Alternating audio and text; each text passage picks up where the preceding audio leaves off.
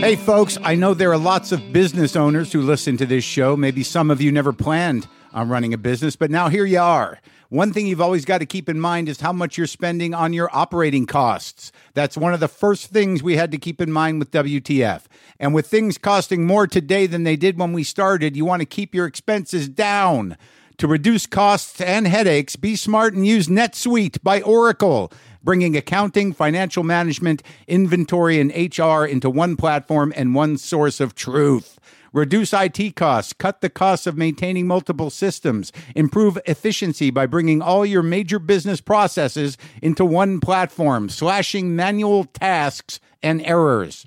By popular demand, NetSuite has extended its one-of-a-kind flexible financing program for a few more weeks. Head to netsuite.com/WTF for more. That's NetSuite, NetSuite.com/WTF.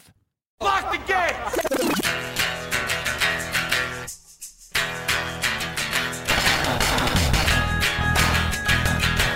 All right, let's do this. How are you, what the fuckers, what the fuck buddies, what the fucking ears, what the fucksters, what the fucking Ham Palace guards? How are you? Mark Maron. This is my show. This is WTF. Today, Jimmy Vivino is on the show. Jimmy Vivino is very important to me. Jimmy is the guitar player of the Basic Cable Band. And on the Conan O'Brien Show. He's been playing on the Conan O'Brien Show since the beginning of the Conan O'Brien Show, but he is the band leader on the current configuration. Before he was playing under the leadership of Max Weinberg. The reason he's important to me is that I play guitar most of my life. Oh boy. So yeah, I was 8 or 9 when I first started taking guitar lessons. And at that point, I was playing a big old weird acoustic harmony guitar that my dad used to own. And I was certainly no savant. I was no prodigy. Is that what it is? Yeah, I was, me and my brother would play and we'd sing and we'd time out the amount of songs we had to play to get through the practices that my mother made us do. I think we played Johnny B. Good. I think we played Country Roads. I think we played, what was the other one? Rocky Raccoon, stuff that we could get through and stuff that was simple. But nonetheless, a guitar has been part of my life for most of my life.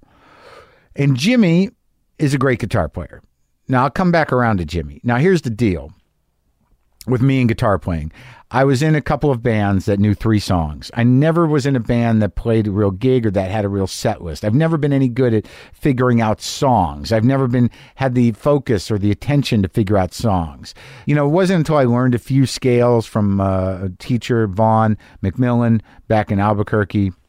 But I feel like I've told you all this. The point is, I've never been a guy that's had that much confidence on the guitar. I've never understood until very lately, until recently in the last few years, that, you play with feeling, and if you're, proficient enough, you can put something together for yourself.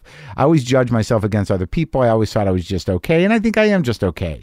But I never put a band together, and oddly, it's one of the only regrets I have in my life is not really indulging or engaging in my passion to play music. I've done it a little for you. But like that, it's. I know it's not too late. Maybe I'll do it. But here's how Jimmy's important. Jimmy Vivino and I talked at some point during my, one of my many appearances on the old Conan Show. And I just would talk to him about guitars. And then at one point he said, you want a guitar to fool around with? I'm like, hell yeah. So he gave me one of his beautiful old guitars, and he's a guy with a lot of guitars, and and I play it, and I was like, thank you. And then he started, like, when I do the show, he'd show me a couple riffs, he'd show me a couple licks, and like he was just starting to open my brain up a little more to playing, because I never learned new things. I'd always just sort of improvise and do my own thing. I knew a few scales I could feel around, but he actually opened my brain up to as a grown man to learn guitar, to sort of feel it. He would it'd almost be like he'd dole out these licks as soon as I could handle them. Like he would just show me little tricks, mostly blues licks when I do Conan. And then it got to this point where every time I do Conan, there was an amp and a guitar waiting in my dressing room for me just to fuck off. And then he'd come in and we'd talk a little bit about blues or about players and about stuff. And then I'd go, well, show me that thing. Show me a new thing. And he'd show me a new thing. So on some level, Jimmy's been giving me guitar lessons for the past 10 years. Very spontaneously and sporadically, maybe 2 or 3 times a year, but he's been giving me guitar lessons. And every time, he would show me what the real guy was doing, whether it be Freddie King or Albert King or Peter Green or whoever I was sort of like studying at the time. He'd show me how it's really done. He'd show me some tricks. Like I think recently, we talked about vibrato a little bit. I have a innate ability to pull down on the vibrato, and that sounds good. But to actually make some deliberate choices about pushing up on vibrato. I hope this isn't boring anybody, but the thing is that Jimmy's is a great player. He's got a record out, Jimmy Vivino and the Black Italians, 13 Live. You can get the record. You can go right to his site. You can go to jimmyvivino.com. He's just a great player. He's played with everybody. This is an amazing conversation. It was amazing for me to really talk to a guy who is he's a session player. He's a background player. He's a backup musician. And that's all he ever wanted to be, and he's been doing it all his life. And lately, I don't really buy guitars. I've gotten a few as gifts. I've recently bought an acoustic guitar that I like. I've had a couple of guitars most of my life. And the exciting thing for me is that, and this is tangible to me. And it's not tangible to me necessarily in any other part of my life. Look, I know that I've gotten more comfortable with myself. I know that as a stand-up and as a broadcaster and as what I do here, I've obviously grown into it, and I've become comfortable here, and I'm doing the best work I've ever done in my chosen fields, be it comedy or podcasting here. But with guitar, I know for a fact that I've learned how to become a better player in the last few years, just because I've learned for a fact that I've always liked to just play guitar to get out of myself and to meditate almost, and to just kind of noodle. Sometimes when I'm watching TV, I'll just sit there and I'll run finger exercises for no reason other than to do it, to keep vital, to keep at it. And because of Jimmy, and because of some of the doors he's provided for me with just very small things, man. Just like little tricks. He's just opened me up to know that I can learn and continue to try to make the instrument my own as best I can. But I am so hard on myself, and I know that some of you other people have this experience with almost anything it could be. It's just you have these expectations compared to what? What do I really expect out of it? What if I can't be a virtuoso or a great guitar player? It's like if I can play with some feeling for my own purposes, good. I should probably record more of it. But Jimmy was important because of that. And I did get a new guitar recently. I did. It took me 2 years to talk, to get Gibson to get behind me, and give me a 335. It took a few years.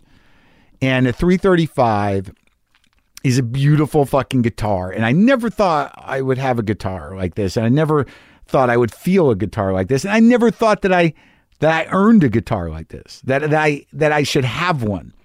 This guitar, I almost slept with it the other night. I'm not going to lie to you. I almost slept with it. I'm not really that guy. Like I said, I'm not a guitar wizard or anything, but I almost slept with this guitar.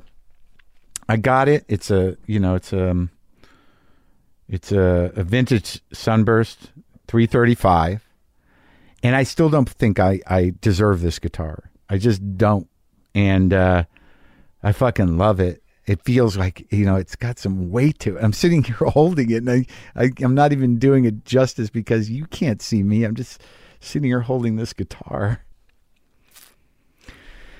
I'm just going to end up saving some money and stopping this and just, playing small gigs, playing some weird song list of songs I like, and maybe a couple I've written when I wrote it. You'll be the first to hear my songs if I write them, if I have the courage to do it. I'm surprised I have the courage to play for you, at the end of these shows. But anyways, we're going to talk to Jimmy Vivino, and I just wanted to really talk about how important he was in my life. Look, I've gone on and off in my life where I didn't play guitar as regularly as I do now, but I do it now for my sanity. Not to prove anything to anybody, but, it's one of the few things I really enjoy, and I really enjoyed talking to Jimmy. Thrilled right now to share with you my conversation with Jimmy Vivino from the Basic Cable Band. So listen.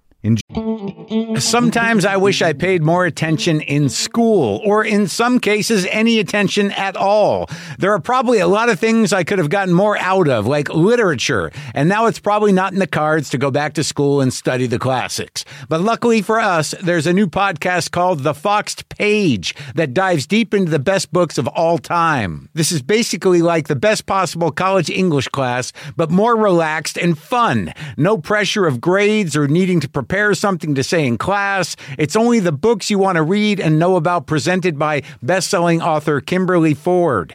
Everything from Cormac McCarthy to Madame Bovary, from classics like Frankenstein to modern hits like Lessons in Chemistry. I love Ireland, but I missed the boat on James Joyce. The Foxed Page has a 3-part series on Dubliners, and that's a pretty great starting point. Want to get the most out of what you read? The Foxed Page is for you. Get it now wherever you get your podcasts. Joy.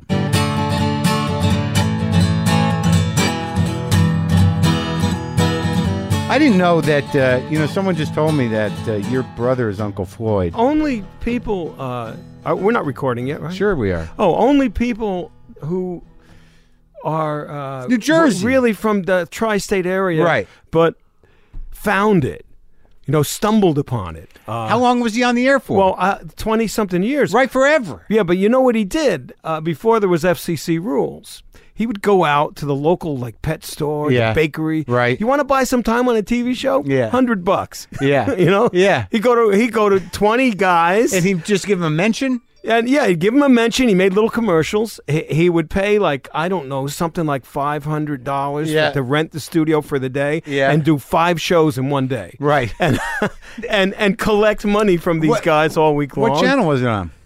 First it started on UHF. Right. Which is foreign to any kid today. He was just a freak. Yeah, channel 68 on UHF. Right. And then they moved him to another channel. He come on right after the stock market report. Was it a real gig? At the first, it was his own thing, right? It was his own thing. And he, How much older is he? He's like 4 years older than me. Yeah.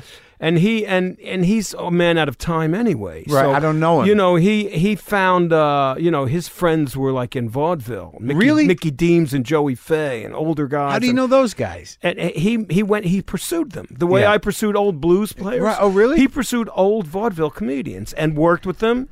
There was still some burlesque. He worked with Ann Corio in burlesque. And there was still some burlesque shows going. So he was in New York. In New York, would he put him on the Uncle Floyd show? He would if he would find those guys. Yeah, but then the punks found him. Mm-hmm. So all of a sudden it became hip. David Bowie was showing up at the studio. Come on. Yeah. And Johansson, the Dolls were there.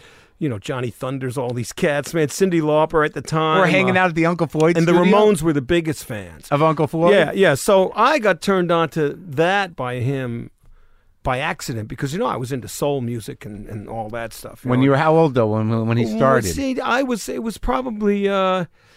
I was probably 18 or 17. When he started doing 18 when he started doing it. So he was just this weird kid. Yeah, he was like 22, and already like an old man, though. When we were kids, we had a dance team, the 3 of us. Jerry, me, and Floyd, that's it. And so...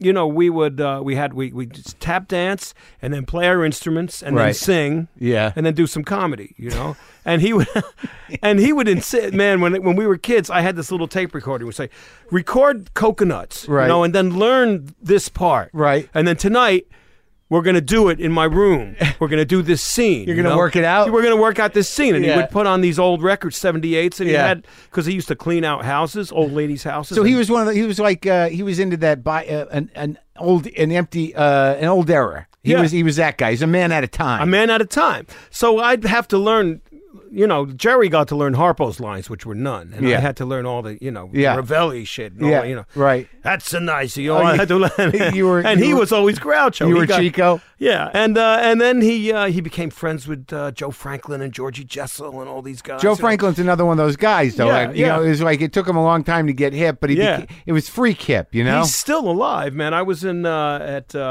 Patsy's on 56th Street or wherever it is down there. And, having a business meeting with some guys, Yeah. And Joe Franklin walks in, and it's like, he just looks like a dead man walking, like he's made up, he could just go right to the coffin, man. Well, it's weird, the Jersey thing, with your brother, but also I don't remember who I was talking to, but there was that Channel 11, man. Yeah, in Jersey, they played all the Stooges. I was talking to Leonard Maltin about it. We grew up with Joe Bolton and the Stooges, and the Bowery Boys. Yeah, and there was Little Rascals, Captain Jack with the Popeyes, the old Fleischer Popeyes, right? And they were all on that one channel. What was it? Channel 11 WPIX. Yeah, and it was a New York channel, and then there was Chuck McCann was on there with Let's Have Fun. And Chuck McCann was a genius. And then Channel 5, you had Sandy Becker and Uncle Fred Scott and these other guys. Yeah, and they were kiddie shows for adults, really. Right? And what was Soupy on? Soupy was, I can't remember what channel. I would guess maybe 5 or. Floyd came after. Oh, Floyd acknowledged that Soupy was one of his biggest, biggest influences. Soupy and Chuck McCann, I don't know where the idea came into his head to do a kiddie show with puppets but that was for stoners, really, right. for really what we called punks in those days. Sure. And those guys latched onto it and started appearing. They would come and lip sync. Their records. Who? The Ramones were on Uncle Floyd. Yeah. Oh man, all the Bowie. Who's got that footage? Is it on YouTube? Some of it may be, but you know how it was then. Tape over it. That's right. We were doing a live show, and Bowie had John Lennon and somebody else, Tony Visconti, with him, and right. They were sitting.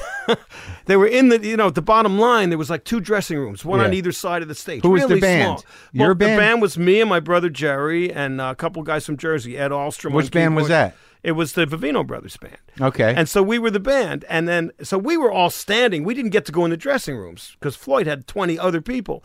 So he comes up to me and I'm talking to Tony. It was a live Floyd show. Yeah, live show at the bottom. I'm talking to Visconti and Bowie and, right.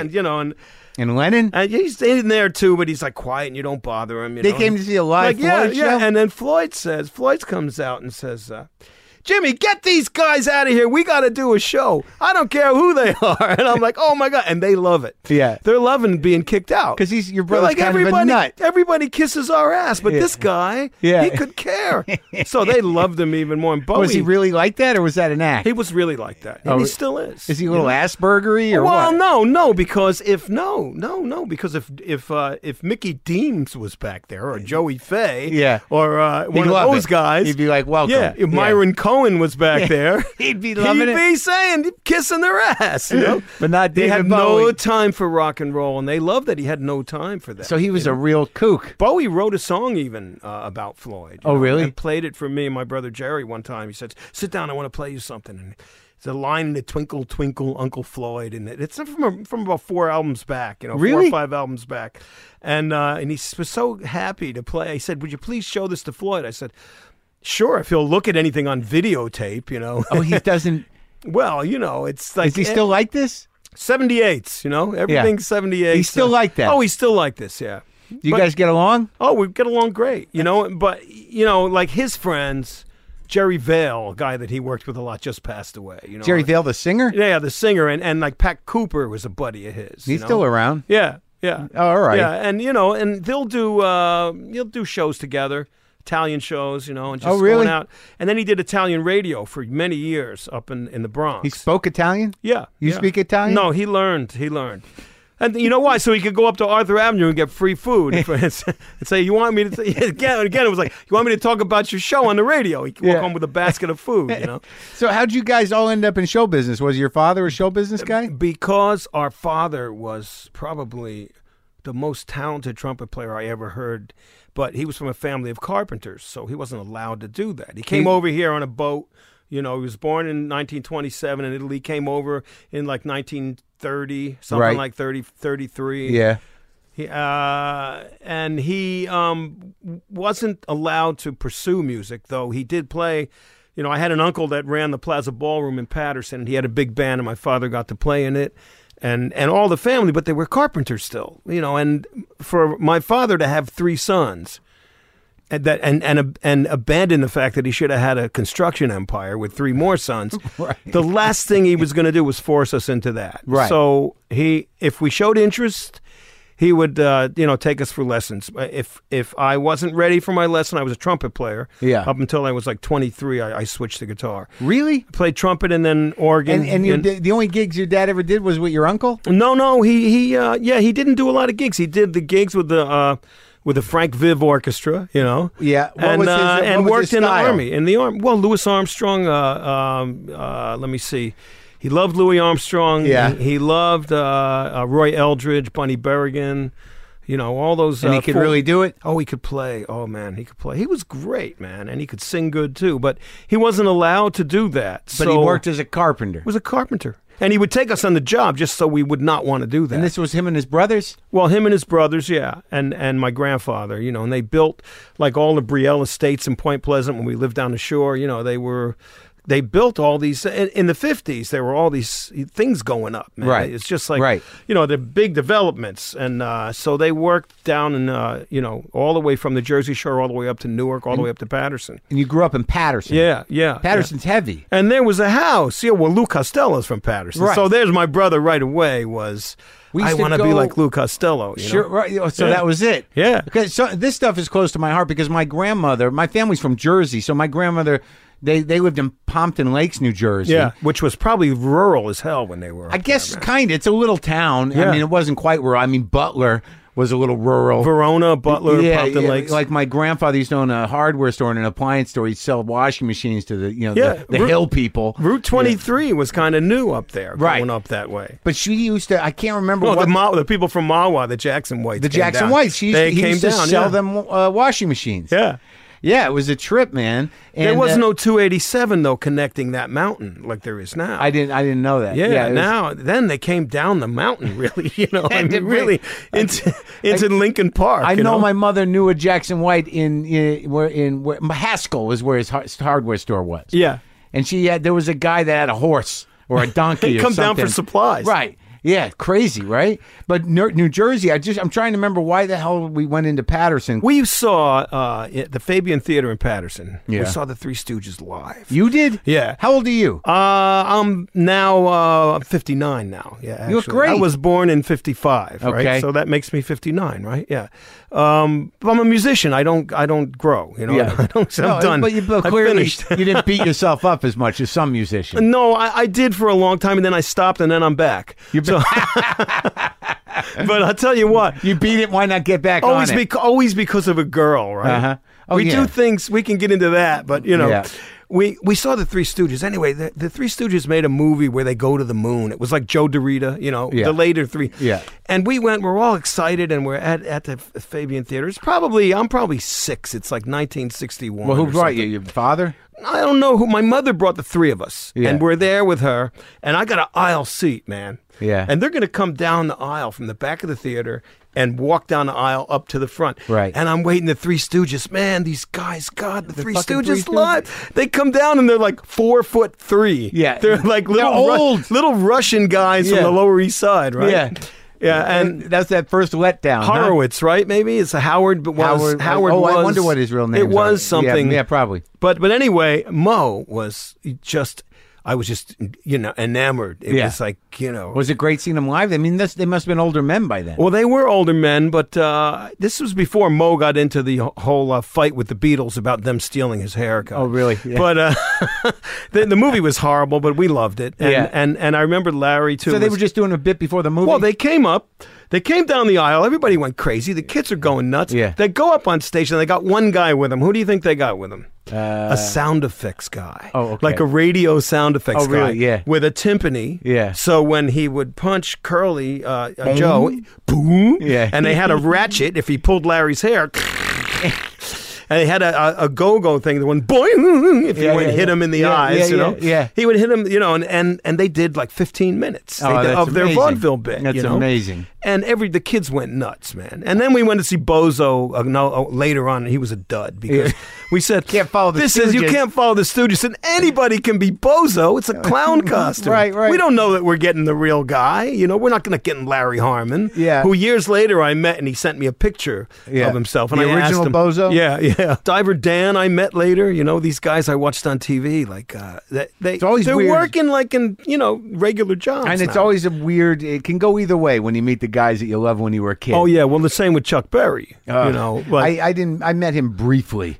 I pretty much wake up every day and forgive Chuck Berry. You do? Yeah, because I hear the music and I say, that's all. He invented it. Yeah. He invented For a while, I thought maybe every time I've met him, it's just been a bad day every time. He's just a dick? Is he a dick? Well, he was treated badly, you know? For years. He was treated badly. They put the Mann Act on him. They did everything they could to put this guy in jail because all the white girls loved him. Right. It's like, get rid of this guy. Right. You know? Yeah. And he was pretty...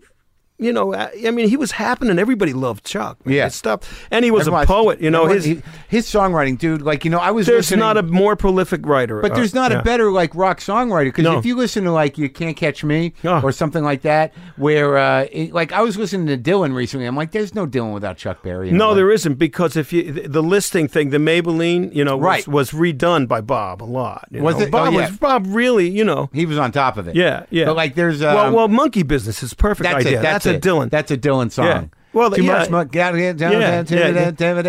It's Subterranean Homesick Blues. It is. Yeah, it is. No, it is. It is. I realized that later in life. It's totally it was definitely Monkey Business. Yeah. Monkey Business is Subterranean, but Bob was smarter than the Beach Boys. They just got nailed for Surfing USA. I mean, it's the exact Chuck. You know, I know, but it's not even one of his great lyrical, you know, oddities. Like, you know, like Can't Catch Me and Too Much Monkey Business. Yeah, and Maybelline too. Like the Beach Boys did the easy ones. Yeah. But Brown Eyed Handsome Man, the lyrics in that. I love Buddy Holly's cover of that. Yeah, great. Oh yeah, and Chuck's, you know, well, yeah, he's salty and stuff, you know. But I met him a lot through when I worked with Johnny Johnson, his piano player. Yeah. You know, for a good 10 years, we would encounter Chuck now and then, and Johnny could put him in line because Johnny was the one guy. Stole it from Johnny. He was afraid of Johnny. Johnny invented that open. Oh yeah, right. Yeah. And that's why Chuck would only play in those fucking piano keys because Johnny was the guy. But you know what? It's still the songwriting is. You know, I mean, it's one thing to say music, because music was a communal thing and everybody was playing everybody's stuff. But when you get into Chuck's melody and lyrics, those are clearly his, you know, and it's hard to patent the blues, man. No, yeah, absolutely. But he's also got this weird thing that I didn't really realize until I watched Keith and I listened to him talk to Keith, that he's got a bounce that's not easy to do. You know, there's some mythology involved with all this. Nobody knows. You know, when you play with Keith... You know the ones you played on. Well, when I play with Keith Richard 1-2 times that I did, you know, when was that for? Well, we were at the the Chicago Blues. Yeah. On 12th Street, which is where Greenwich runs right into Hudson. What year was this? Oh, I'm going to guess 94, 5, you know. And he was just hanging out? I was playing with Johnny, and we walked in with Johnny Johnson, and I walked in, I look over to the side, sitting there with a, you know, drink, orange juice and vodka, is Keith Richard. Yeah. And he's there. He's like, hey, mate, I'm here to play with Johnny, right? I said, oh, fucking yeah, you are. That's great. He went downstairs, came downstairs. I had a 350 like Chuck's. Yeah. I'd let him play. He picked that. I had a 50 Strat, and he said, well, I'm not going to play that when you have that Chuck guitar there. Right, and he played the Chuck Berry 350 all night, took his shirt off, you know, just played. Did he nail it? Oh, he was great. Yeah? Oh, it was I had never been in that car before. Yeah. You know? And with him driving.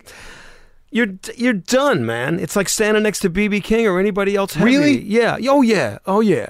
He drives. He drives the band. He does. The band has to be, you can't ignore the groove coming. It's all there. He doesn't really, you know, I think he hooks up with Charlie. Yeah. Like that, you know?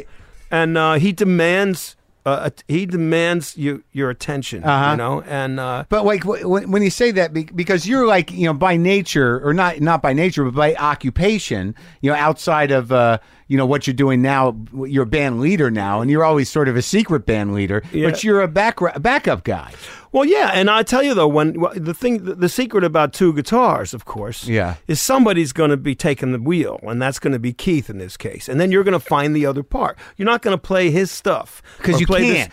Well, no, it's just not good music. You know? I know, but it's weird because Keith has a thing. He talks about the weaving of two guitars in his book, and he talks about. I know, and it either works or it doesn't work. But you knew that going in. I didn't. The book wasn't written yet, but I knew from. You got to follow situations. You got to find your holes. There's another part, and it's not the part he's playing. But he'll leave it open. I mean, it's there. There's plenty of space there. It's there. When you find it, you get a smile from him.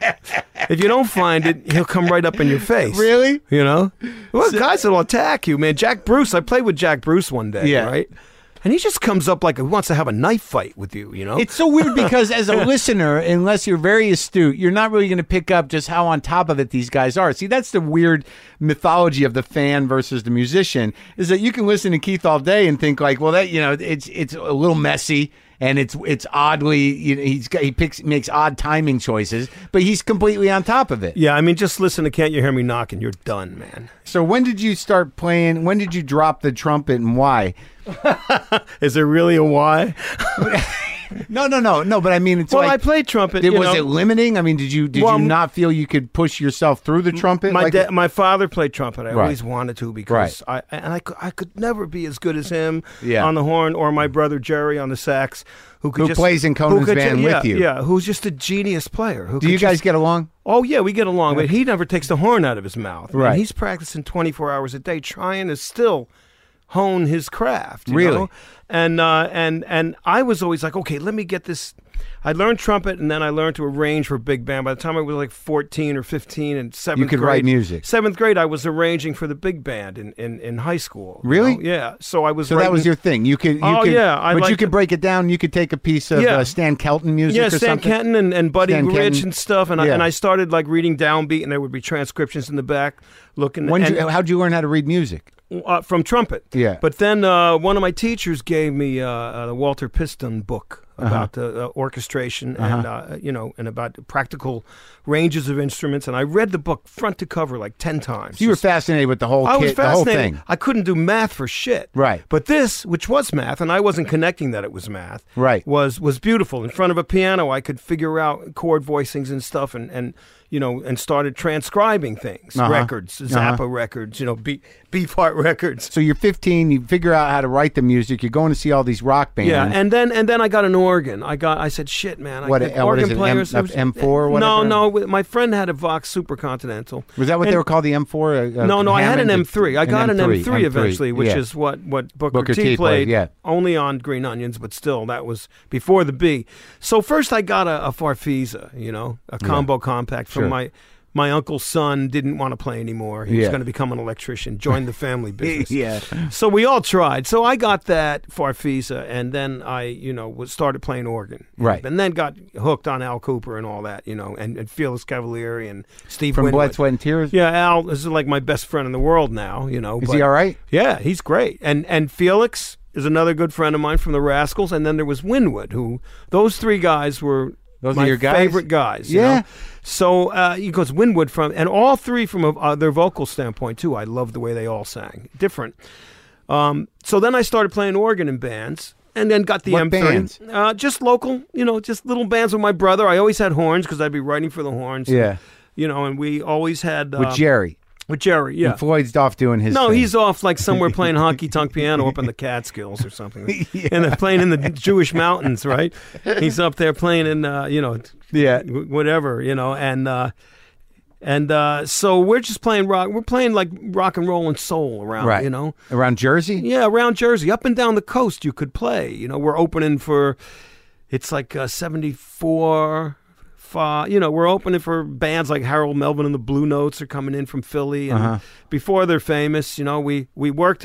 We used to sit for 6 months at a time in Pequannock on Route 23, right up there where you're talking about. Your people are from, and so we were the house band. So Chubby Checker, the Platters. And you just back They'd them? all come through and we'd back them all up, and Fred Paris and the Five Satins. I got to know all these guys, doo-wop guys. And they'd come in with arrangements and just lay them on you? Sometimes just a guitar player saying, here's how it goes, That was it. And how dare you not know these songs, How, if you can't get through the twist. And I'm playing, but I'm playing organ and bass at the same time now, so I have to know the songs. Right. But that was back when they still had supper clubs around, right? Yeah, the big rooms that were built for big bands. Yeah. So then I decided at one point after maybe 4 years of doing that, I said, "Oh man, I'm like 23 now. I want to play guitar. I always had a guitar, and So I stopped gigging and just went back to work." Doing carpentry, spackling, sheetrocking, practicing guitar. Okay. And then got with a show band.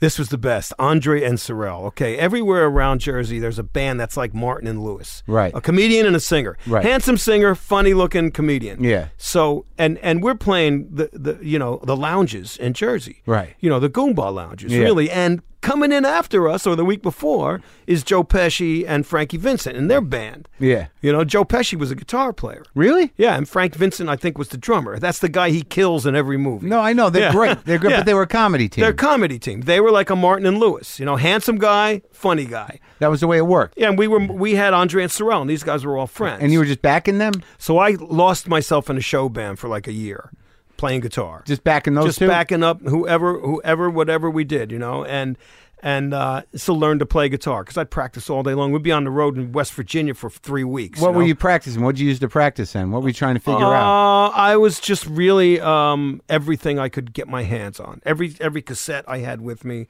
A lot of times it was Charlie Christian, and at the same time a Jeff Beck group. T-Bone Walker? T-Bone Walker, Heavy, yeah. Muddy Waters, and I fell in love with Guitar Slim, who was a guy down in New Orleans. Yeah. Things I used to do. No Freddie or Albert yet? Freddie was essential. Yeah. Albert was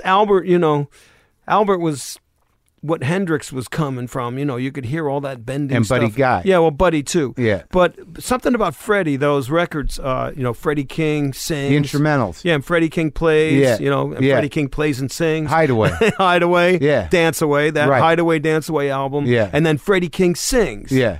Where he does the Bobby Bland thing. Yes! He got Bobby Bland. It's interesting that the transition from those records then to the Leon Russell produced things. Yeah, on which Shelter, aren't my favorites. They're not very good. No, those King records are the shit. Man. Right. And then there was a TV Same with show. The James Brown King records are great. Yeah, there was a TV show called The Beat. Yeah. If you can find it, you can look online and just do Freddie King The Beat and watch what comes up.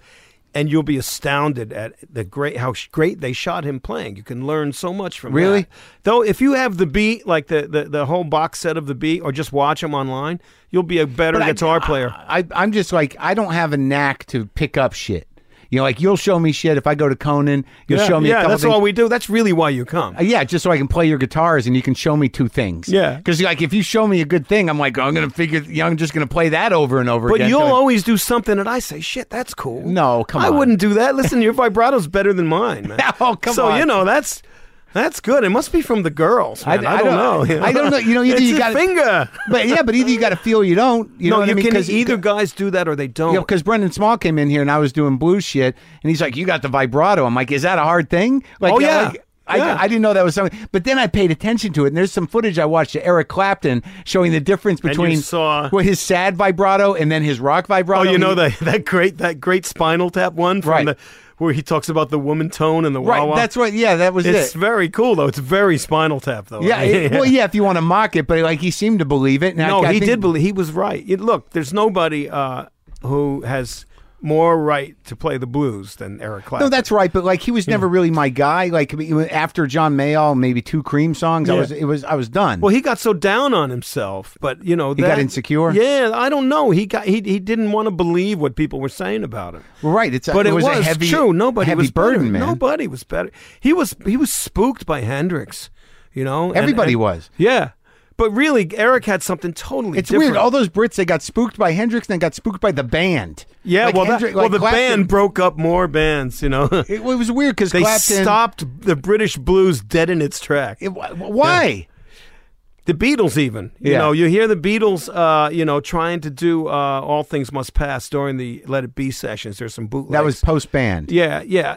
They're trying to be the band. Yeah. You know, what was it about the band that made them so crazy? Pete Townsend, too. Pete Townsend's demo, it's on the Lighthouse box, of Won't Get Fooled Again, is shameless.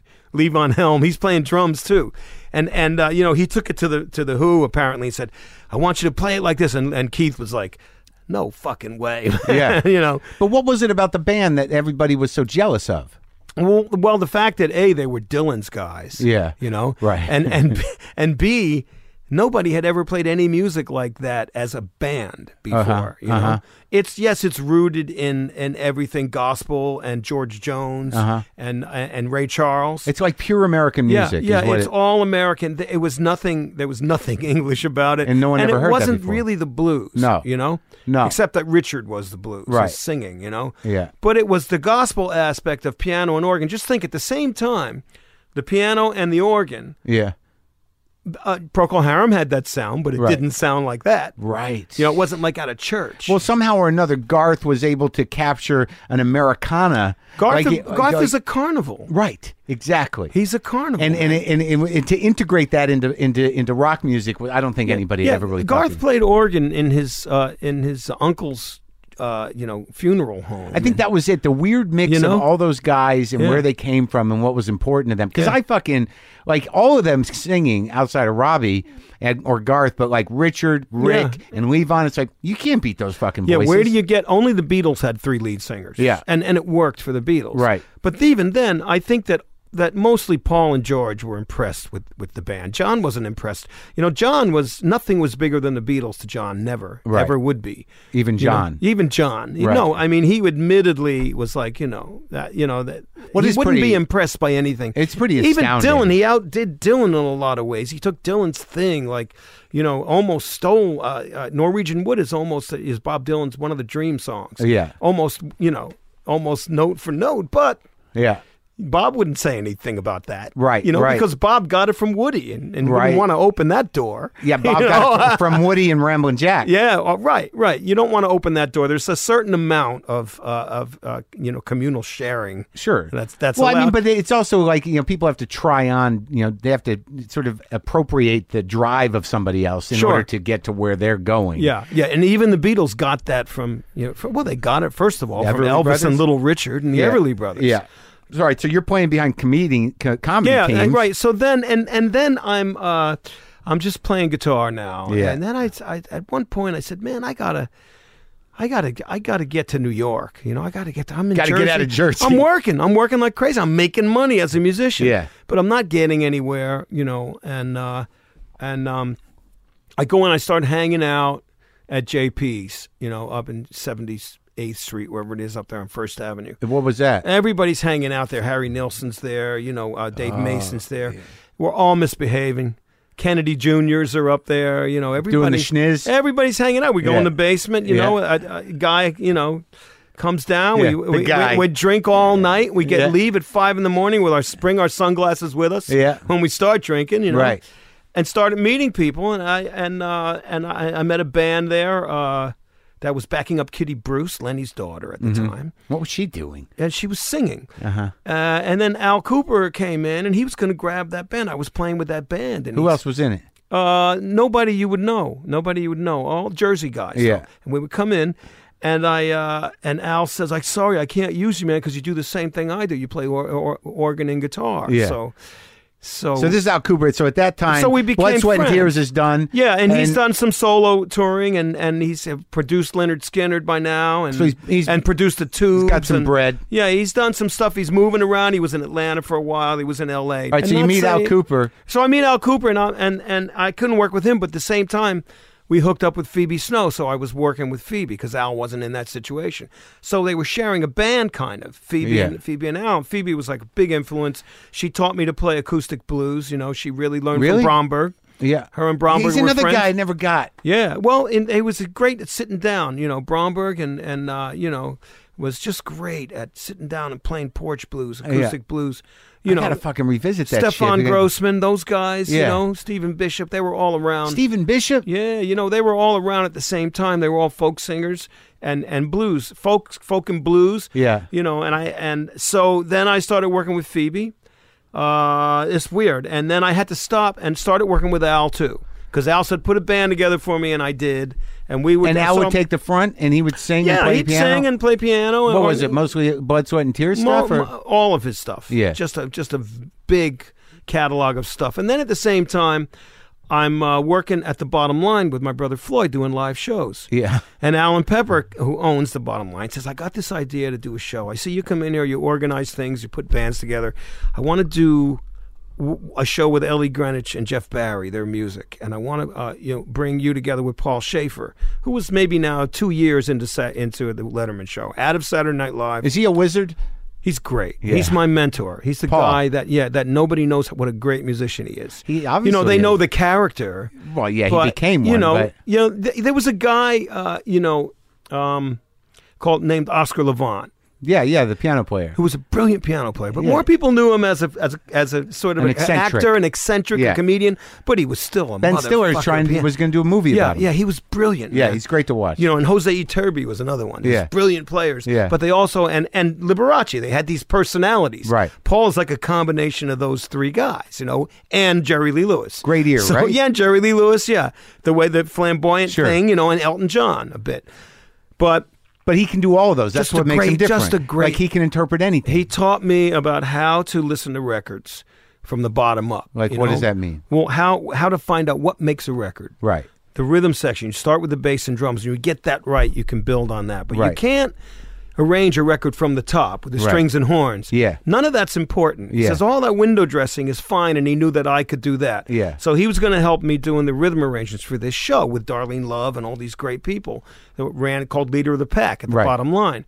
So that got me in. Me and Paul became great friends and still are since then. We're just record heads, and quotes, and just he introduced me to Phil Spector and just all what these was that great. like? It was a bizarre evening. What happened? Well, where were you? We went to PJ Clark's, I guess it's called, right? Something like that. A steakhouse. Yeah. That's where we're out here. No, in New York. Yeah. He says he calls me up. He says, "Phil's in town. You should come."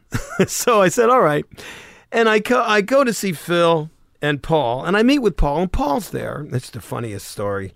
Paul had two friends. He had done Viva Shake Vegas, his show in Vegas.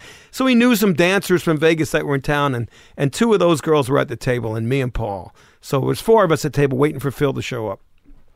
It was friendly, totally. It wasn't anything, Yeah. There was nothing about it, but just so Phil comes, and he's got two big bodyguards with him, right? Yeah. And Phil, and he's a little guy. He's a little guy, and he looks, and he gives you the fish handshake, Yeah. And he looks around. He looks at me and Paul, and he looks at the two girls, and he whispers to one of the big guys. The guy runs out to make a phone call. Yeah. Within 20 minutes, two hookers show up for Phil. Yeah. Because he's like, you have girls, now I have girls. Yeah. Really?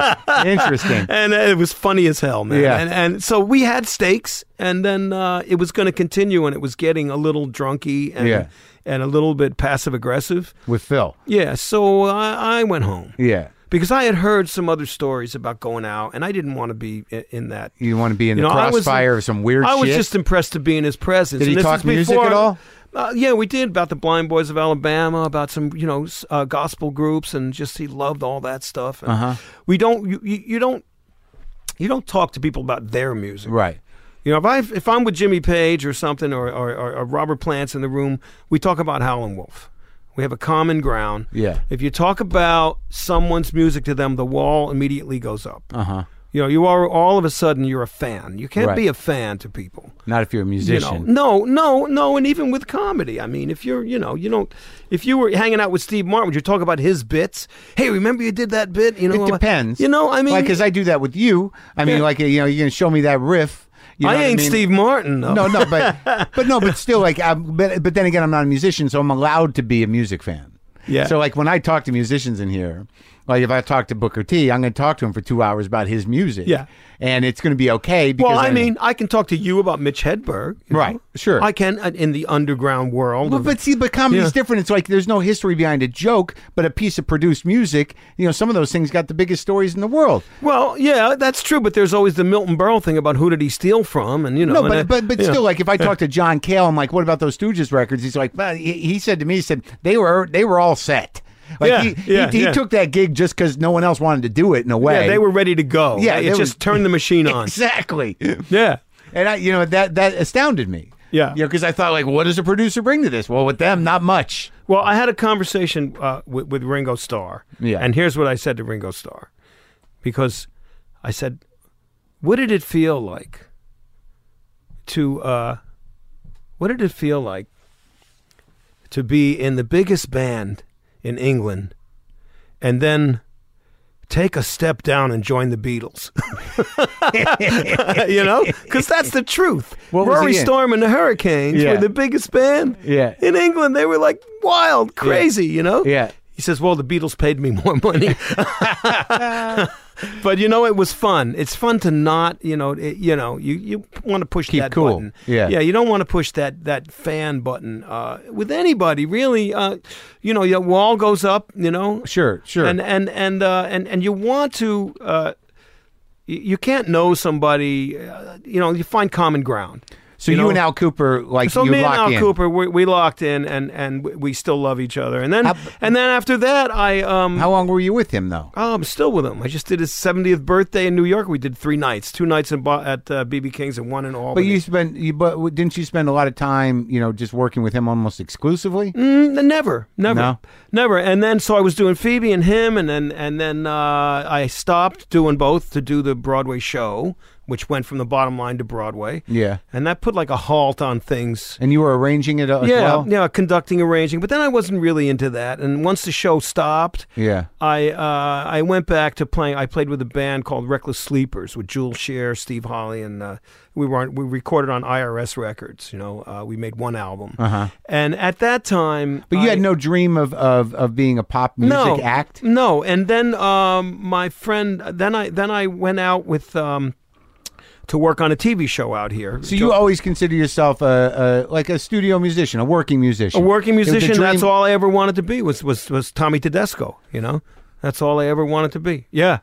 So anyway, then I'm doing that. I'm doing a lot of different stuff. And what TV show did you do out here? Out here, I came to do two pilots for a show called Deja Vu. Uh-huh. And the idea was John Sebastian was going to be the host. So I met John Sebastian. Felix Cavalieri was there. NRBQ was there. And Ronnie Spector and Peter Noon, I was there, MDing for most of the bands. Yeah.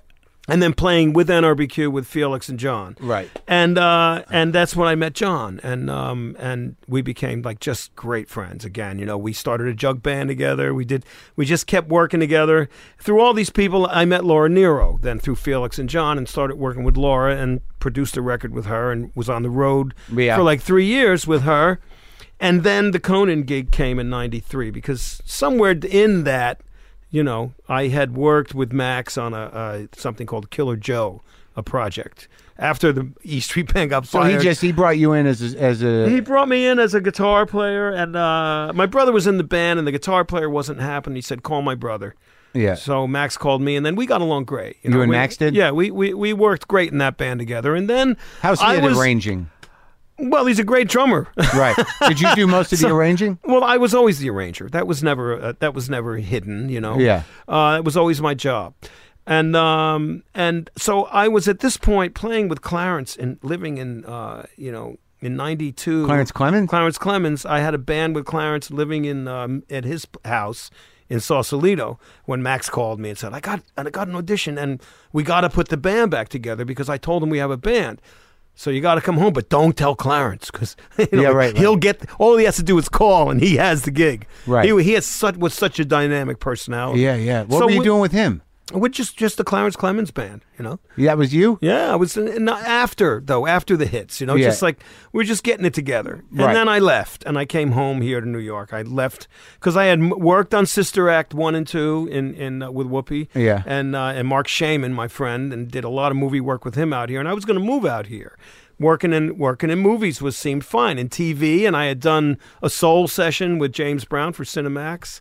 And Legendary Ladies of Rock and Roll. So I was working on TV and you played with all these guys and movies. Yeah, with Wilson Pickett and Did you? We had Pickett and James Brown and Aretha and Joe Cocker and Robert Palmer all on one show, and Billy Vera and Pickett. We had to record the night before. Yeah, because we get to Detroit. We had to go to Detroit because my friend Joel Gallen, who managed Felix Cavalieri when I worked with Felix, then got with Sid Vintage, who was a video producer out here, and started doing these things. And then he sort of spearheaded the Unplugged thing later for MTV, Joel, and did really well with that. But meanwhile, he's just starting out, and he calls me up, he says, Jimmy, remember when you told me if I ever work with James Brown that you would carry guitars? Well, I need you to come in and do arrangements for this show. I said, and he said, and I'll carry your guitar, and I'll give you $500. And I said, all right, get me to Detroit. So I had to do charts, and I had to teach James Brown's band. This is great, to play all this music, other people's music. James Brown's band they don't really read, you know. Right. The horn players could read some. So I wrote horn charts. I had charts, and I had to take them through. You know, and they learned really fast, man. They were really, and I had both drummers going. You know, it was great. I had to do it. And then I turn around and somebody taps me on the shoulders. Mr. Brown wants to speak to you. So I go down there, and there he is. He's dressed like he's got a scarf, a green jumpsuit on, you know. His hair is coiffed, his sunglasses on, you know. Yeah. And he says, I got to lean into him, right? Yeah. How come you got two drummers playing? Two drummers don't play at the same time. I said, oh, I didn't know that, Mr. Brown. Yeah. He says, well, I'll let it go, but not in my band, not with my music. Because he said, it sounds good. And they were playing Addicted to Love, and it was killing me. Yeah, with Robert Palmer, and all these guys are going nuts that they get to sing with James Brown's band. Right. James Brown, I'm not sure if he likes the idea of his band backing other people up. Right. You know? Yeah. And this is a secret process that only he gets to do with them. Right, you know? Right. And then the best was, so Joe Cocker comes, and he says, meet me the day before. I got to figure out what key, Joe. You know, you're going to sing When a Man Loves a Woman. So he goes, well, meet me in the bar. You know? Yeah. And then we had to get some heavy drinking boots on, you know. Yeah. And then there was a piano in the bar. We got around to the piano like 3 a.m. I'm playing, well, a man. He goes, higher. Well, a man. He goes, higher. I said, how are you going to know when it's the right key? He says, when it hurts. Yeah. I'll know I'm in the right key. Really? And then he's doing it, and he killed it, man. Yeah. He was really sweet. I loved him, man. Man, could that guy sing. Right. And Billy Vera, I don't know if you remember him. Yeah. He was there to sing Out of Sight, you know, and he was thrilled. He's such a music nut, such a musicologist. Yeah. I mean, he's like a professor about this shit, man. So when did you all this time you're doing arrangements on records as well? Yeah, whatever work. It seemed like you never stopped working. Yeah, all I wanted to do was work. I didn't want to ever be an artist, right. You know? I didn't. But when did you start tracking down these old blues guys? Well, that happened through the Lone Star Cafe back then. I used to work there, and in the 80s. In the 80s, and like I would back up Benny King, you know. Yeah. And I saw Bo Diddley there almost. Yeah, I backed up Bo, and I played organ with Bo at the time a while back, you know. And then I would work with. Mike Merritt came in. He was working with Johnny Copeland at the time. He was playing bass with me still, Mike, and James Wormworth was the drummer. And they had a tour coming with Johnny Johnson, so I started working in that band. And that was the real learning point of the blues. Even though I had seen Muddy when I was a kid, and he would let me up on stage and might play with Pine Top, you know. You did? I'd ply those guys with alcohol, you know. What are you drinking? Where was that at? Opened like the Show Place in Dover, New Jersey. My friend was their road manager. Okay. You know, that I went to high school with. So you played with Muddy? Well, only piano, you know, some piano, you know, but the presence of him backstage, and he was so nice all the time, you know. And so I would start going to see these guys when they come around, you know, any of them. The Lone Star used to put a lot of them on. Yeah, and then I got to play with Pine Top, and I got to play with Johnny Dixon? Johnson, and I never played with Willie. You know, I played with Junior Wells. I played with, you know, sober? Great. Oh, he was the best. Never sober. We've discovered now, though, that me and couple of my friends are the new old guys, and there's no old guys left. The old guys that we saw weren't that old, you know, when we saw them. A lot of those guys didn't live too long. So, all right, so Max pulls you in. Well, he pulled me in, and then we did an audition, and it turns out that Jeff Ross, you know, that's not Jeffrey Ross, or not Jeff Ross, the other Jeff Ross. Producer, there's like 3 Jeff Rosses out there that we know. But Jeff Ross was the road manager for Diana Ross. Is that true? Yes. Funny that they used to call him Mr. Ross, but he wasn't really. But in the band, in Diana's touring band, was Pender and La Bamba. Yeah. So when we walk in, he sees them, and it's like almost a done deal. Yeah. You know? Of course... I'm not sure Robert Smigel was involved. Robert Smigel was a producer also on the first show, on the first season, yeah. So he loved us too, you know, and Conan loved it. So, you know, there might have been one guy that wanted, you know, the Lounge Lizards, you know, and John Lurie's band. John Lurie's band. But, you know, it turns out that John Lurie anyway did okay because he actually wrote the first theme, you know. He did? Well, yeah, but yeah. Of the Conan O'Brien show? Yeah, a person whose name will be unnamed right now. What do I care? Yeah. So I might as well say this. What can happen? Nothing. Nothing can happen.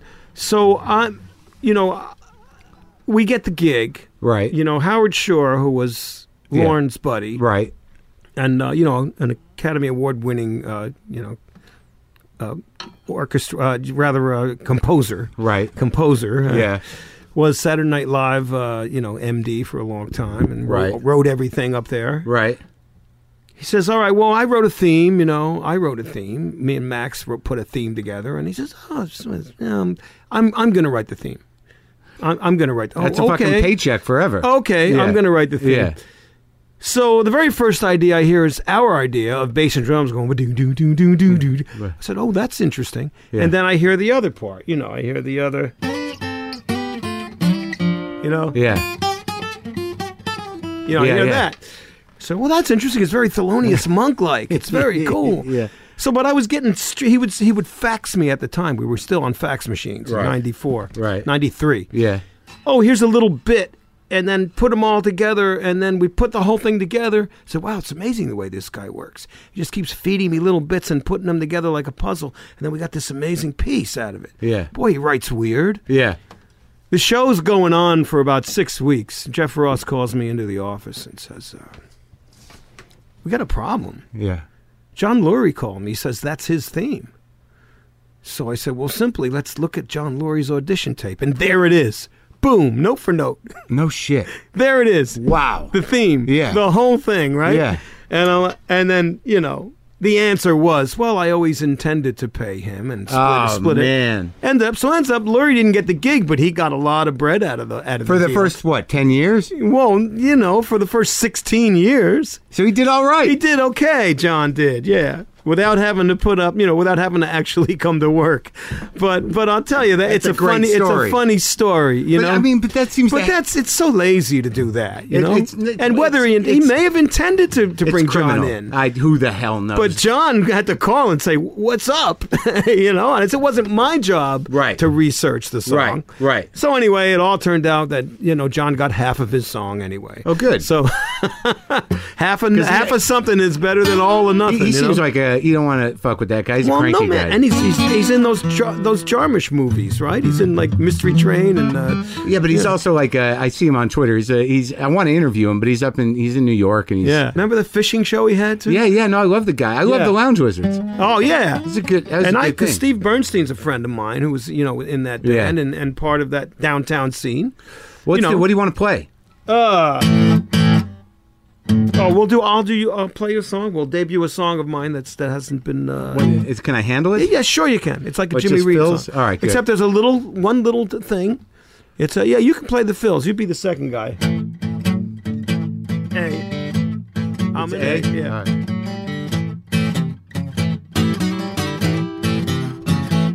Sometime you need a little something, then you need a little something more. Nothing you can buy at your 5 and dime or your local convenience store. You got a itching for it. You got a itching for it, boy. You got a itching for something. Itching you just can't scratch.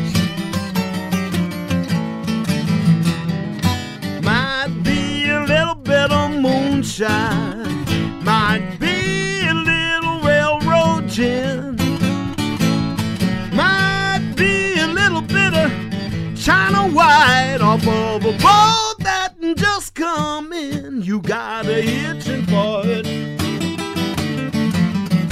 You got a itching for it. You got a itching for something, boy. Itching you just can't scratch. Sometime you do a little evil and you call your back door friend. Every time her husband slipping out, you go sliding in. You got a itching for it. Yes, you got a itching for it. Man, you got a itching for something, child. Man, you just can't scratch it. Scratch one out for me. Go.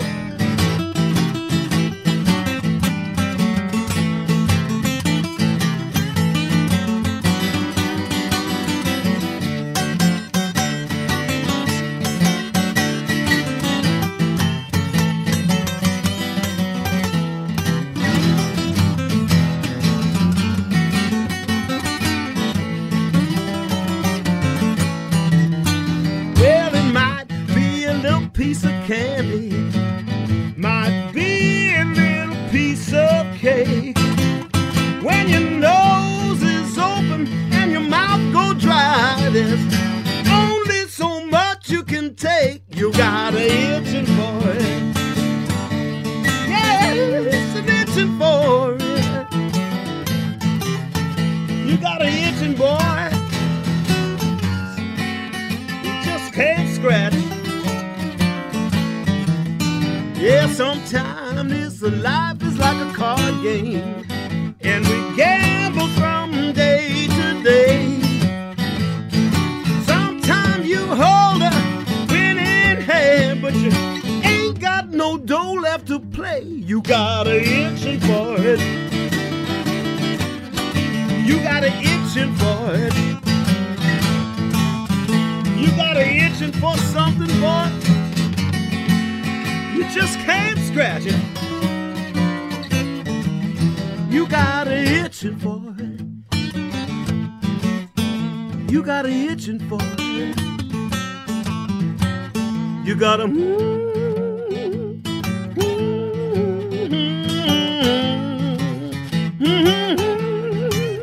you got a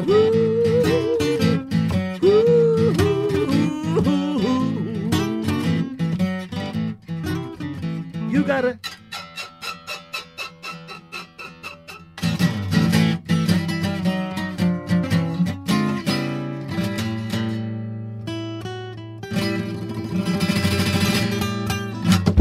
Yeah, big fun. So now, you're the band leader. You're the guy. Yeah. And was that like when you take a gig like that, like, you know, you do all those years on the old show, and then he brings you in to be the Tonight Show band. That must have been like, now I'm the Tonight Show band. Yeah. And then he keeps you in the loop, and now you're the band leader and the star of the show.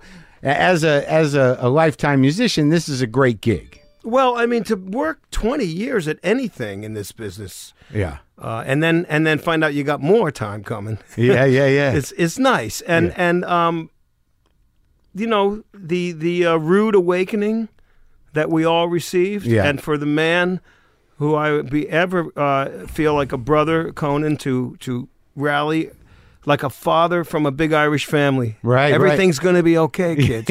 I think he saw his father in this same situation in life and felt all of us as family and treated us that way. And he said to me when it happened, he said, "So you're going to hear something before it happened, but I want you to know you're going to hear something in a couple of minutes. Yeah. I want you to know everything's going to be okay." You know, and we're doing the right thing. Right. You know, and we are. Now I think we're like a little commune up on the hill, right. You know, growing our own food, right. hunting our own deer or whatever we're doing. Maybe we're vegetarians, you know, maybe we have Birkenstock sandals, I don't know. But we're looking down into the valley and watching the idiots war and kill each other in the networks, you know, scrambling like chickens without heads, not knowing what's happening. And you and I know the landscape is drastically changing, and we're trying to stay on top of that with social media and everything else that's happening, you know. And we, you know, we're allowed to do this. Me and you can be here doing this in this country, you know, and we don't care about the corporate suits anymore. They're not breathing down our necks here. And we felt that at Universal when we were over there and moved to Hollywood.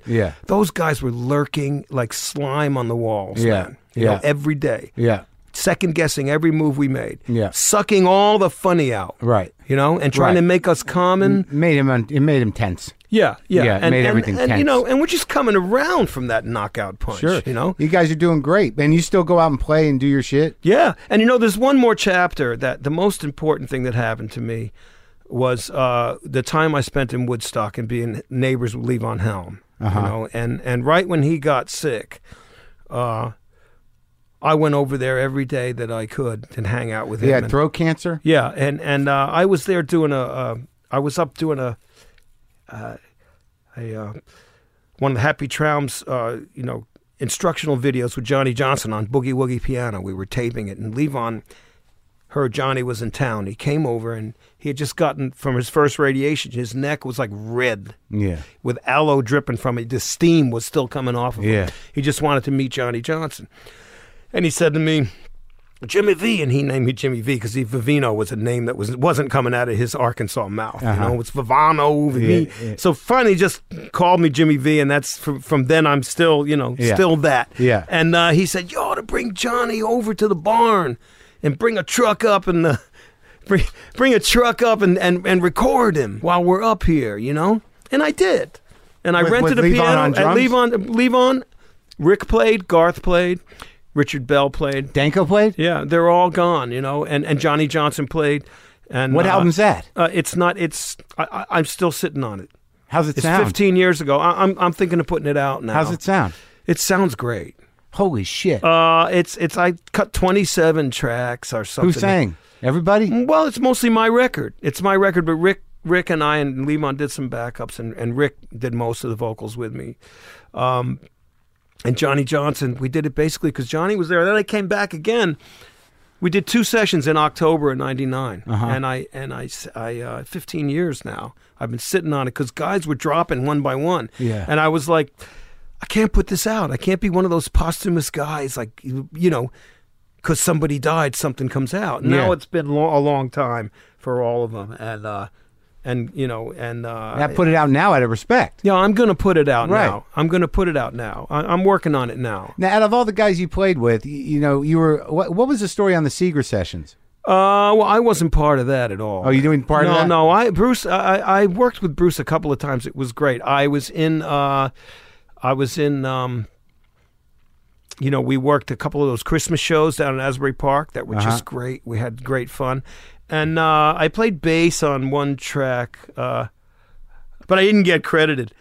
That was the only time you worked with him? I didn't get credited because nobody but E Street Band guys get credited. But I got paid. Yeah. You know, they said to me, "Hey, we paid you," you know. Who was the best, like, when you talk about He Keith, was great in the room, though. He's nice. Bruce in the room with his book. Yeah. Writing songs in front of your very eyes. Yeah. You know? Yeah. Yeah. But who's the, like, you talk about Keith and, you know, the guys who, you know, you got... like you have the opportunity to drive your band, but when you're working with Levon, when we did we put the Barn Burners together. Yeah. And then after that we started the Ramble there, So turning around with Levon Helm on drums, and Garth, sometimes being around those guys, for me too, like everyone else we've talked about, there's something that comes out of them. As I saw them many times as a unit and was blown away every time, no matter what shape they were in. Something great. It was kind of like a jalopy with bad springs going down the road. It'll get you there. Just don't get sick,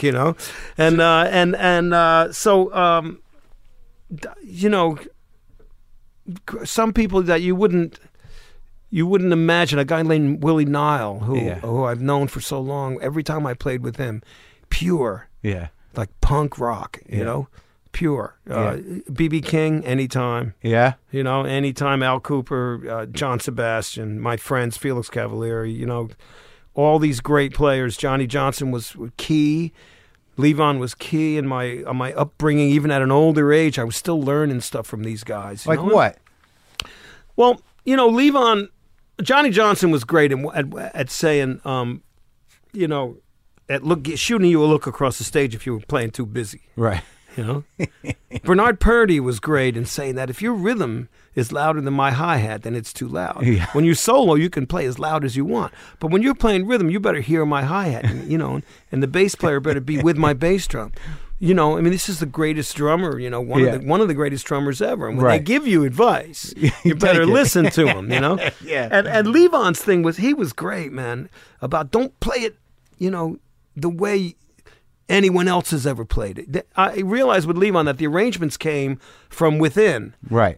He didn't want anybody walking in like what I was used to doing, saying, okay, here's your part, here's your part. He was like, let's get it out of each player. This is the way the band must have operated. Right. That it was an organic thing. It came together. They took time to make arrangements. Nobody wrote it down and said, right, here's how it goes. Just kept playing it. And each person was responsible for their yard, Yeah. And then their own side of the street, as it were. Right, right. And but at the same time, to be aware of what's going on around you, and there's a space that needs to happen. They were great at, Garth would weave. Levon said when we cut this record about 15 years ago, he said, I went back for the second set of sessions after Johnny Johnson had gone back to St. Louis, and Mike and James were in New York, and I said to Lee, how about if I called, Rick and Weeder and Randy and you and Garth and Richard Bell, and we do it like, he goes, well, we haven't played together in the studio for years. And I said, well, you need to. For me, you need to. So he said, yeah, but I'll tell you one thing, don't bring Garth in for the sessions. Garth, he goes, bake the cake. And then Garth will put the icing on in the end, and all the fancy stuff. Yeah. But the cake itself has to get baked, first. And he knew from years that this guy Garth is a genius. Yeah. No one else that I know is a genius. Laura Nero may have been a genius too. She taught me a lot, about singing. Mm-hmm. Her and Felix Cavalieri and Eddie Brigatti from the Rascals. Mm-hmm. They taught me more about singing than anybody, Yeah. And Laura Nero too, and Dion, right? Dion DiMucci. Yeah, and we're still working together. We're going to make a record. He does some blues records. Yeah, now, right? Yeah. We're going to make one in October. I'm going to somewhere. I had no idea that he was doing those blues records. They're pretty amazing. Yeah, because I put when he came out of just singing Christian music. Yeah. And we did a big show. I didn't know he did that. Yeah, we did a big show. My friend Dick Fox called me, who was going to manage Dion, and he used to put all those oldies shows together. He said, Dion's not an oldies guy, man. He's a rock and roll guy. Lou Reed was hanging with him and shit, Yeah. And we put a great show together at the reunion of him and a lot of the Belmonts, and the Del Satins, and we did like his entire book, including Abraham Martin and John, like everything. And then we just got to be buddies, like Bronx buddies. Yeah. And we're still really great friends to this day, and we're going to work together more. Did you know any of those punk guys? Did you know Thunders and those guys? I knew Thunders. I had because, Johansson and I are really tight. We work with Hubert, together, and he knew my brother Floyd, and, David was always one of my buddies, man.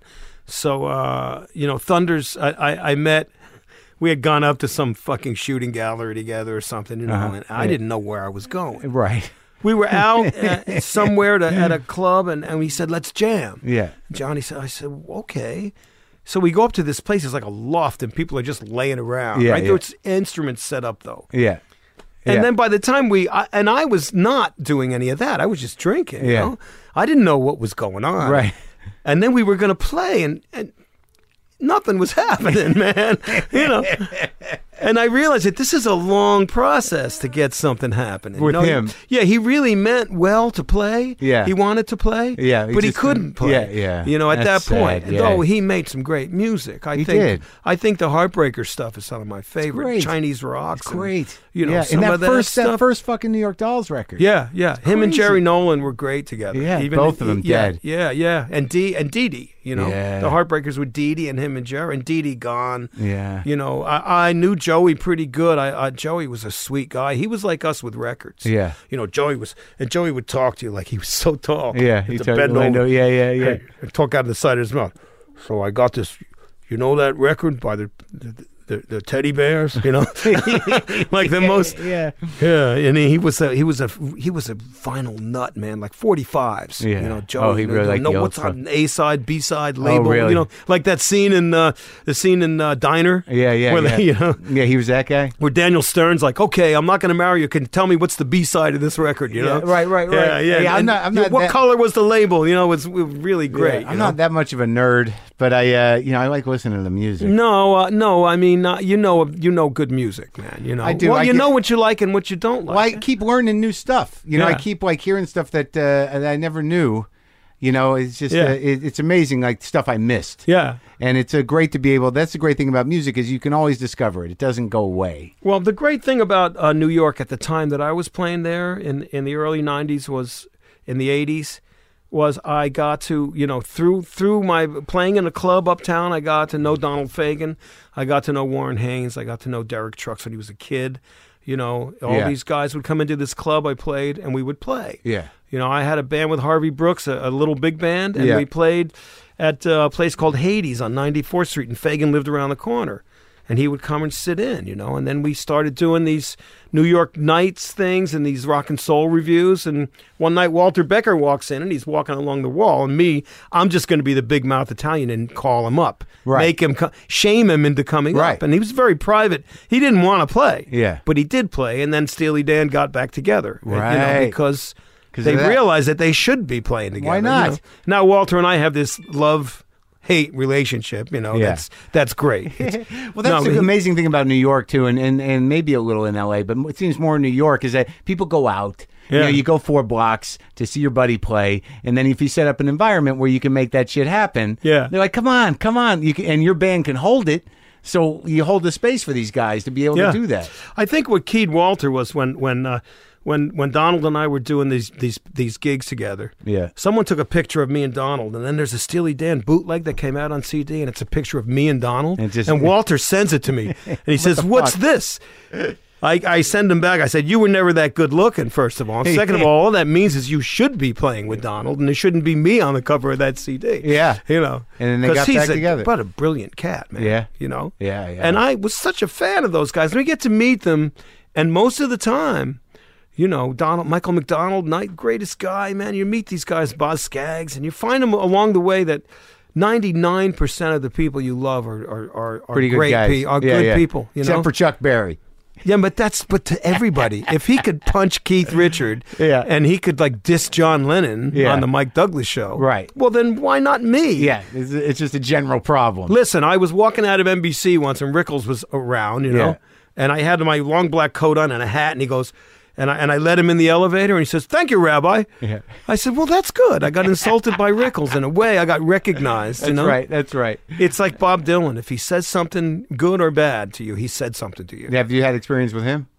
I don't talk about it, but yeah. I love Bob Dylan. I love him. You don't talk about it. I love him. You know. You played with him?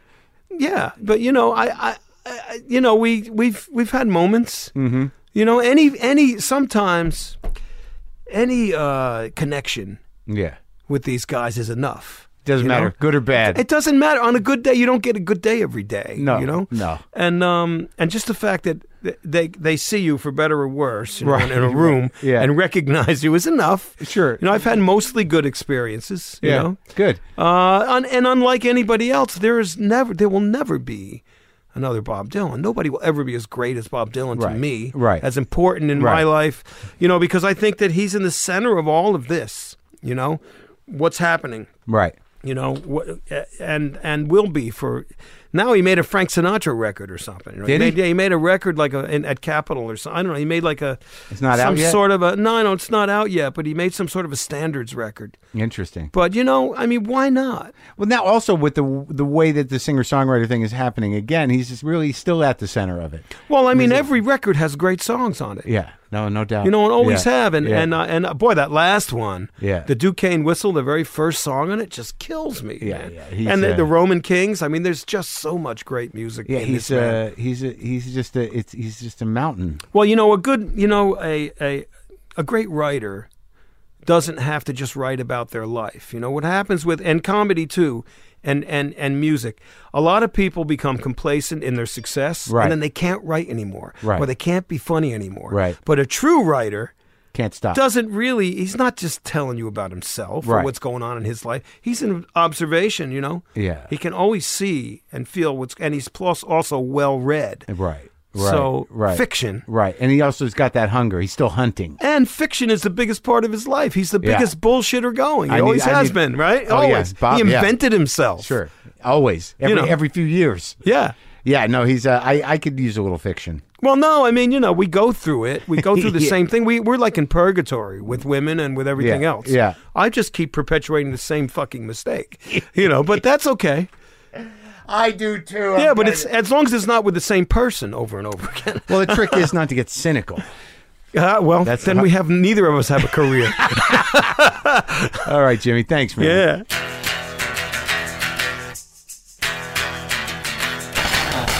How amazing was that? I got to play with Jimmy Vivino. I think I did okay. I think I dropped the ball for a second, but I did all right. It was nerve-wracking. I was nervous. Love that guy. Go to jimmyvivino.com if you want to pick up his record and check out the history of Jimmy Vivino. It's great. Isn't it great to, you see that guy in Conan and now you know that guy. What a great musician. Well, I love him. I love him. Go to WTFpod.com. Get that app if you want it. JustCoffee.coop, as always. They've been with me for years, since before this show. JustCoffee.coop has been with me. Yeah, they were one of my first advertisers back when I was doing a streaming video show. All right, let's see if I can manage this fucking guitar.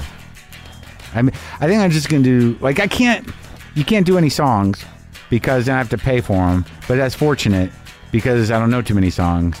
But let's see, maybe I'll get on a psychedelic muddy riff. Not a Muddy Waters riff, but just a muddy. I like 3 chords. 3 chords is good. Shut up. If you're going to play.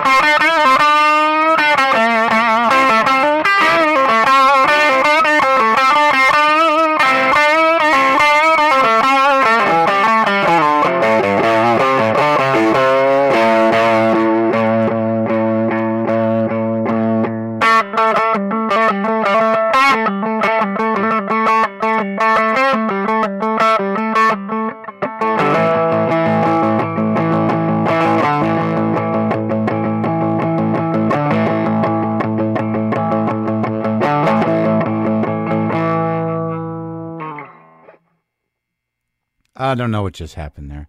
Boomer lives!